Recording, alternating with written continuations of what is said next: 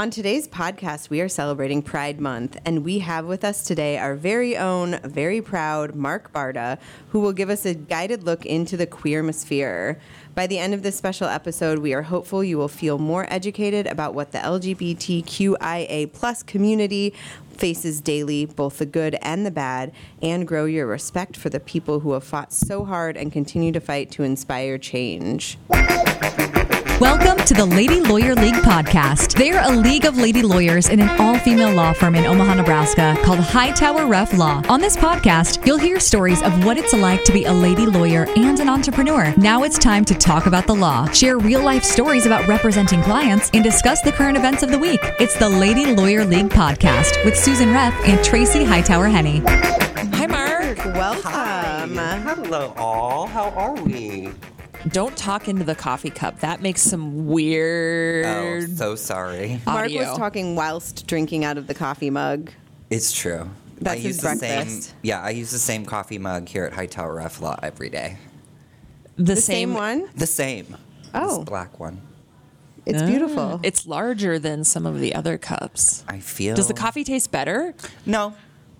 It just hits better in this cup for some reason. I think I just like the shape of the cup. Yeah. So, Mark, you're one of our paralegals. I am one of your paralegals. You got to join us by coming down the hall today. I did, yes. So I have been here since, has it been almost 3 months now? I think it has been 3 months. Don't ask Tracy and I to do math. My PTO kicked in, so it's been 3 months. Yes. Yay. So yes, I was at a law firm before this, and before that I was a district court bailiff for Gary B. Randall. Also a past guest of our podcast. Mm-hmm. Great guy. Are you from Omaha, Mark? I'm originally from Omaha, Nebraska. I was born in Florida, and then my mom moved us to the Midwest when I was about 6 months old, and then ended up in Omaha when I was about a year. And so I grew up here, and happy to have grown up in Omaha. I think it was a great place to grow up. But you've also lived in way cooler places. I have. So, coming out for me was very interesting. It was not well accepted in my world at that moment. So my only opportunity was to run from everyone that I knew. So I decided But not really physically. Not physically run, but on a plane.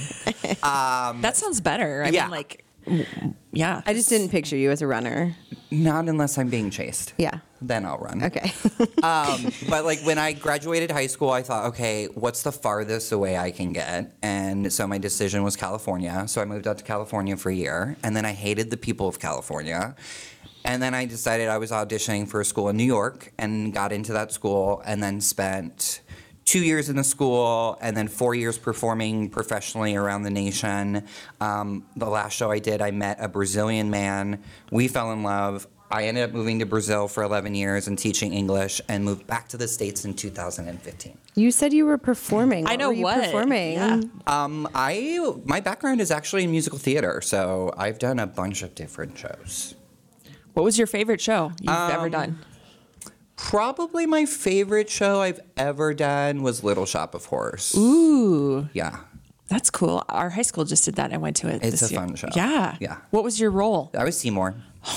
So, yeah. Seymour. Yes. Or I was Joseph in the Amazing Technicolor Dreamcoat, which was really fun. You played a biblical character. I did. And I also did a couple of national tours with the Omaha Community Playhouse with their Christmas Carol. So I got to do that. What would you play? Who did you? I was Peter Cratchit, and I was also my first national tour. I was the dancing doll. So how come you're not performing anymore? Being a performer is very interesting because it's like either you are married to that lifestyle and you're traveling all the time, or you're ending up in New York and auditioning and waiting tables and then back on the road and blah, blah, blah, blah. Or you have a normal life where you can have a relationship and have friendships that you actually can see these people on a consistent basis. So I just kind of decided when I fell in love that I don't want to do this with my life anymore. I want relationships. Yeah. I want a normal life. And I don't want to have to worry about how I'm going to pay my bills.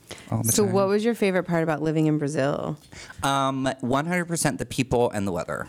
Brazilians are some of the most beautiful, welcoming, friendly, kind-hearted. Will love you every time you go over there. You're eating something, like they're feeding you. What are they feeding you? I'm They're picturing feeding like you grapes. meat on swords. Well, That's what we know. You know, it's here, Brazilian steakhouses. It's very interesting and eclectic because Brazil is a very big multicultural nation. So you've got a big influx of like Arabian and Japanese and Italian. And so like you go to what we call buffets and you can sit down and you can get lasagna, you can get Chinese food, you can get whatever, and it's all amazing and cheap. It's all done by the kilo, so like whatever you put on your plate, you put on the scale, you pay that price. I would eat there every single So day. it's better than the Cracker Barrel? Oh my God, so much better than that. Wait, that's not a buffet. the Golden Corral. Golden Corral, thank you. All right, so it I would beats the go- Golden. I would go back to the Golden Corral. I think we should go to a firm lunch at the Golden Corral once. Oh, we really shifted. Yes. Okay. People watching. At the Golden Corral. I think mac and cheese is okay there. Yeah. Ice cream machine. With the sprinkles. Susan wants to put gummy bears in her ice cream though all the time. I did that What? when I was a kid. It gets don't they get hard? They do get hard. But it's still worth it. I don't mind if they're hard. So Dairy Queen has a new Blizzard that has gummy worms in it. Is it the mud one? Yep. I ate that one. Oreo mud pie or something like that. Jonathan got it last night. So Okay. one of the things that you've done, Mark, is Transition. I mean, we want to talk about your project, your baby called the Queermosphere. Right. Did you come up with that term? I like to believe I did. Yeah, let's because go with it. If you Google it, you'll see that it was mentioned in 2005 in some random article. But then if you Google Queermosphere now, every single thing that comes up is me. So all of my social media is Queermosphere. So I'd like to say that I've coined the phrase. The first one that comes up is your Queermosphere Facebook page, and Google also says, "Did you mean thermosphere?" And we didn't. What's thermosphere? I don't know. What's Queermosphere? Okay, so I felt like I wasn't doing anything for the queer community. So, and not only that, nor did I feel like I knew or was educated enough about my own community. So I decided to create this vlog project, and it started out as LGBTQ_today. And what I would do is I would record a video every single day and basically what happened that day in terms of queer history or like queer legislation, if it was an important queer person's birthday, if they died that day. And I would do like a visual so that you could like read what the historical portion was for that day. And then I would accompany that with a video, which would basically give more information about that specific person or legislation or whatever. And I ended up doing that for 365 days. Wow. Yeah. And it was really great because I really just kind of wanted to educate myself on the queer community and all that we've had to offer and everything that we've struggled through. And I was like, can I actually find something that happened every single day? Are there enough queer things out there? And there were multiple things on every day Wow. that I could talk about, sometimes 3 or 4 things that happened that day. So I did that for a year, and then I decided that I got lazy and decided I didn't want to record a video every single day. So I decided I was going to shift my platform, and I changed the name to Queermosphere. And what I do now is on Sundays, I utilize a online article called LGBTQNation.com, and I get emails throughout the week, like probably every other day of articles, queer-related articles. So Sunday morning, I'll get up in the morning, I'll pick out 3 articles that I feel are interesting, important, odd, things that make me mad. And what I'll do is just basically record a recap of those articles and kind of give my opinion. And then I post them on Sunday mornings. And I basically say it's the Queermosphere, your weekly insight into anything queer. And we go from there. So where can people find Queermosphere? So if you Google Queermosphere, obviously I'm going to pop up. So Queermosphere on Facebook, TikTok, Instagram, and YouTube. And then at some point, hopefully, I start a Queermosphere website. But I think I have to buy the .com from somebody.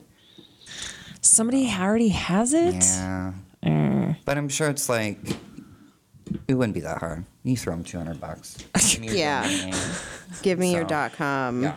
Give me your .com. But it's been really fun. And you know, it's something that I get to do personally. I get to make sure that I'm informed of what my community is going through on a weekly basis. So it keeps me accountable and helps me to be a good queer person, in my opinion. I try to be a decent human queer. What kind of feedback do you get from folks? Well, here's the thing. Like, I don't really try to promote it so much. Except for now. So we're plugging it now. So please go and follow so I can get more feedback. A lot of it is positive. I'm very outspoken, so there are a lot of times where people will try to tone police me and tell me that I should have probably phrased something in a different way, or you don't have to be angry about it, or I don't like your attitude, to which I respond, then don't follow me. Go do your own Queermosphere. Yeah, start your own platform. This is my space, you know. So you get kind of that, but a lot of it is, you know, supportive. You would be surprised how quiet people can be. What does that mean? It's like you post something that you feel like, this is really important, and then like nobody comments. Oh. And you're like, oh. So I don't know if I've really gotten the hang of social media and how to do it. But I know I if think you spend people $30 to promote it, it works. People are watching, though. Yeah, people watch it. It's just, I don't know if they like to put themselves out there in a comment or to share or something like that. Because, like, I would say I'm not for everybody. But I think your content is really important, though, as a piece for awareness, right? And a lot of things that we talk about on this podcast are bringing awareness to different topics. So keep doing what you're doing, in the sense that if someone's listening, they're learning something. Right. Yeah. And a lot of the stuff is like, for instance, I just did my last video was about, I think it was a congressman who wanted to put, you know, those warnings we get on TV where it's like mature audiences only. Well, now, if any queer individual is going to be displayed in a TV show, this congressman wanted one of those warnings. Stop it. Yes. To say what? That your children are going to be exposed to queer issues in this episode, so viewer discretion is advised. So, like, specific things like that would be an article that I would say, oh, no way. Yeah. Like, I'm definitely not 100% against this, and people need to know that this is happening because this is absurd. So on your Queermosphere, you talk about queer change makers. So who are some of your favorites? Well, one of my favorites is definitely Alan Turing. Alan Turing was a mathematician back in World War II. He was a code breaker. He is also kind of the father of our CPUs, like the computers that we use in our households. He effectively was one of the people that ended World War II through his code breaking, and he was not taken care of after that. He was persecuted for being homosexual by the United Kingdom. They forced a castration on him, and due to all of those things, he ended up taking his life years after. Of course, as many countries do, they issued a pardon back in 2013, basically apologizing for the atrocities that they'd done to Mr. Turing. But there are a lot of great individuals throughout history that have done great things, but the only thing we don't know about them is their sexuality because it's so taboo. So if we can just tag in that they also happen to be a queer person, for queer people, that is so important because then we're recognized, and as a young person you can say, oh wow, I see I see myself in that person and I can do great things.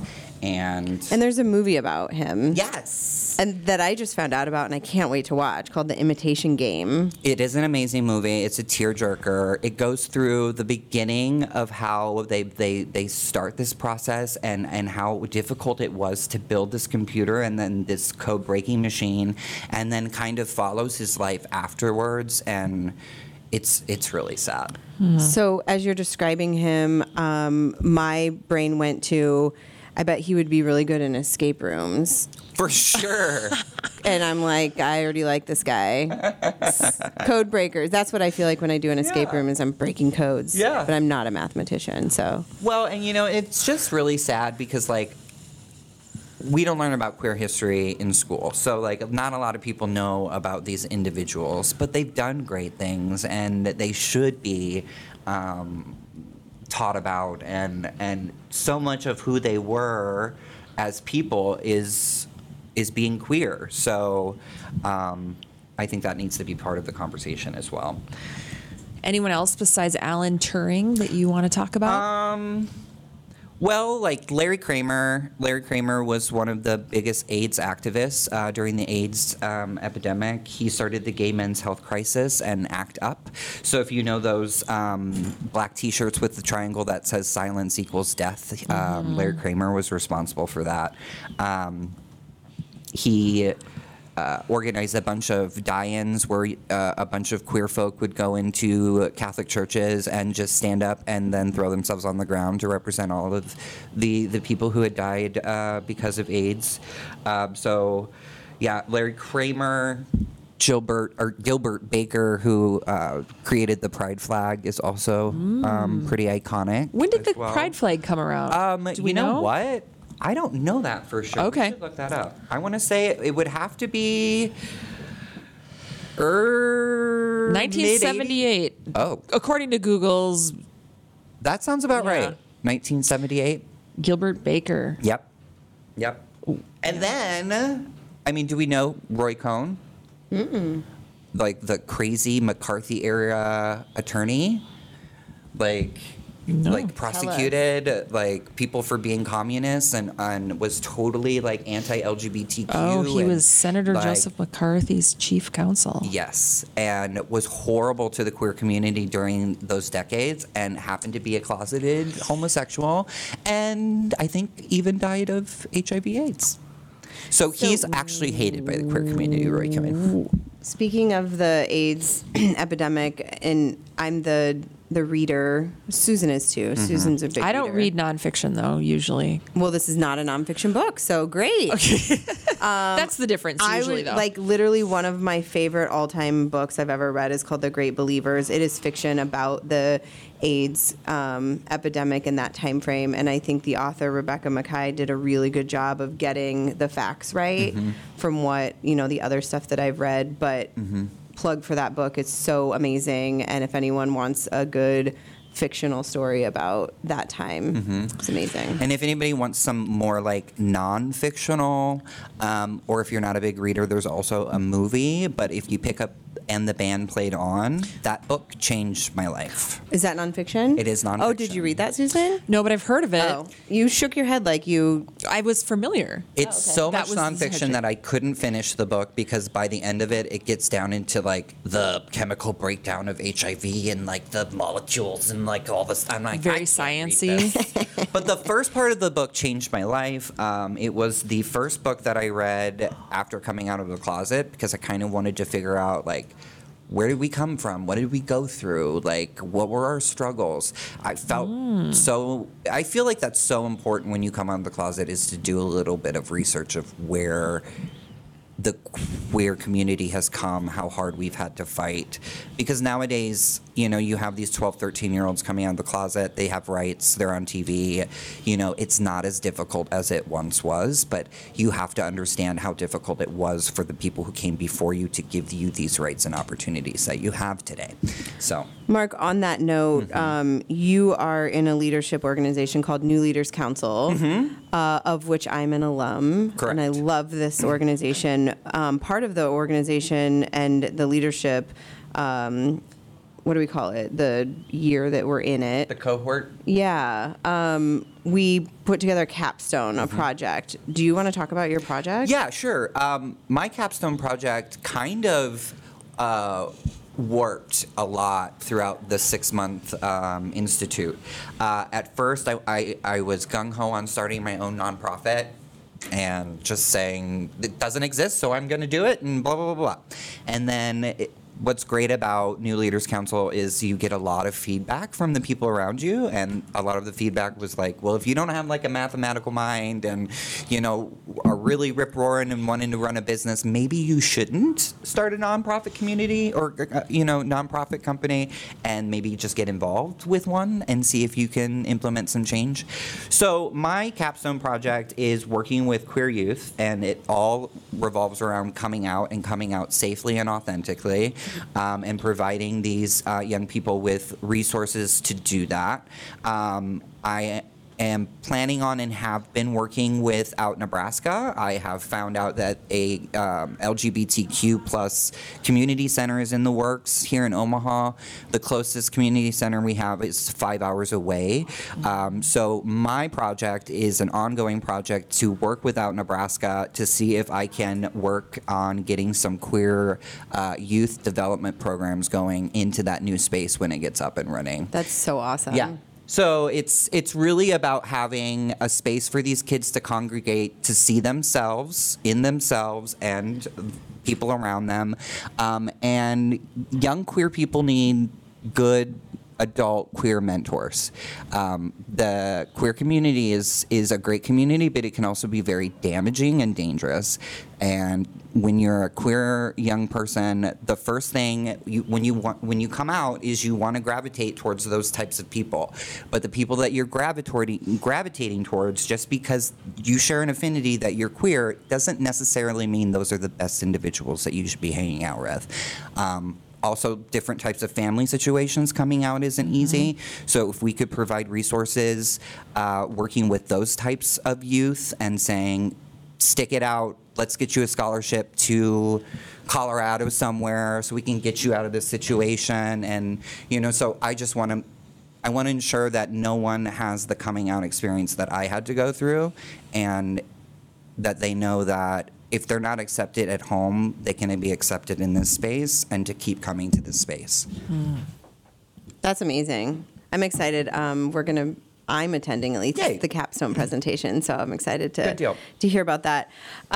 So one thing that we want to talk about, since it is Pride Month, Heartland Pride is celebrating Pride in July. So we're going to do it for like 2 months in Nebraska. So the Heartland Pride, the parade is July 15th, and the festival is July 16th. So the parade is in the Old Market on July 15th, and the festival is at CHI. Well, they're doing them on different days this year. Yeah. Maybe it's the youth. Is it the youth parade that's on the 15th? Okay. So the festival is on the 16th with the parade back to back usually. Okay. So we will be at the festival. Last year we had such a fun booth, and I'm sure we will do something just as fun this year. So come check out Hightower Reff Law. We also, as a firm, support all things queer community. We represent folks in same-sex marriages, doing divorces, adoptions. We love doing all adoptions all day long. Name change we get a lot of referrals from the transgender clinic in Nebraska and Omaha. It's my favorite thing to do. Name changes, yes. I love it. Yeah. Name changes are for transgender folks, it's such a little piece that makes such a huge difference. It's a big page to turn. Yeah. Yeah. To have the name that corresponds with the identity that you choose. And And then obviously estate planning and immigration can have some implications too in the queer community. And we support all of that in our office. So one of the reasons I'm here. we love that you're here. Thank you for this podcast. Yeah, for sure. Thank you for inviting me. I hope I had something. I hope I was queer enough. You are enough, Mark, Thank you. Of all the things. And we're going to have you back on for another episode during Pride Month. And we're going to talk about the initialisms of the LGBTQIA+. And how that evolves. Yes. Okay, sounds Awesome. great. See you later. Thanks, Mark. Thank you. Thank you for listening to the Lady Lawyer League podcast, and be sure to like and subscribe anywhere you get your podcasts. If you would like to learn more about our firm, Hightower Reff Law, please visit our website at hrlawomaha.com. We'll see you next week.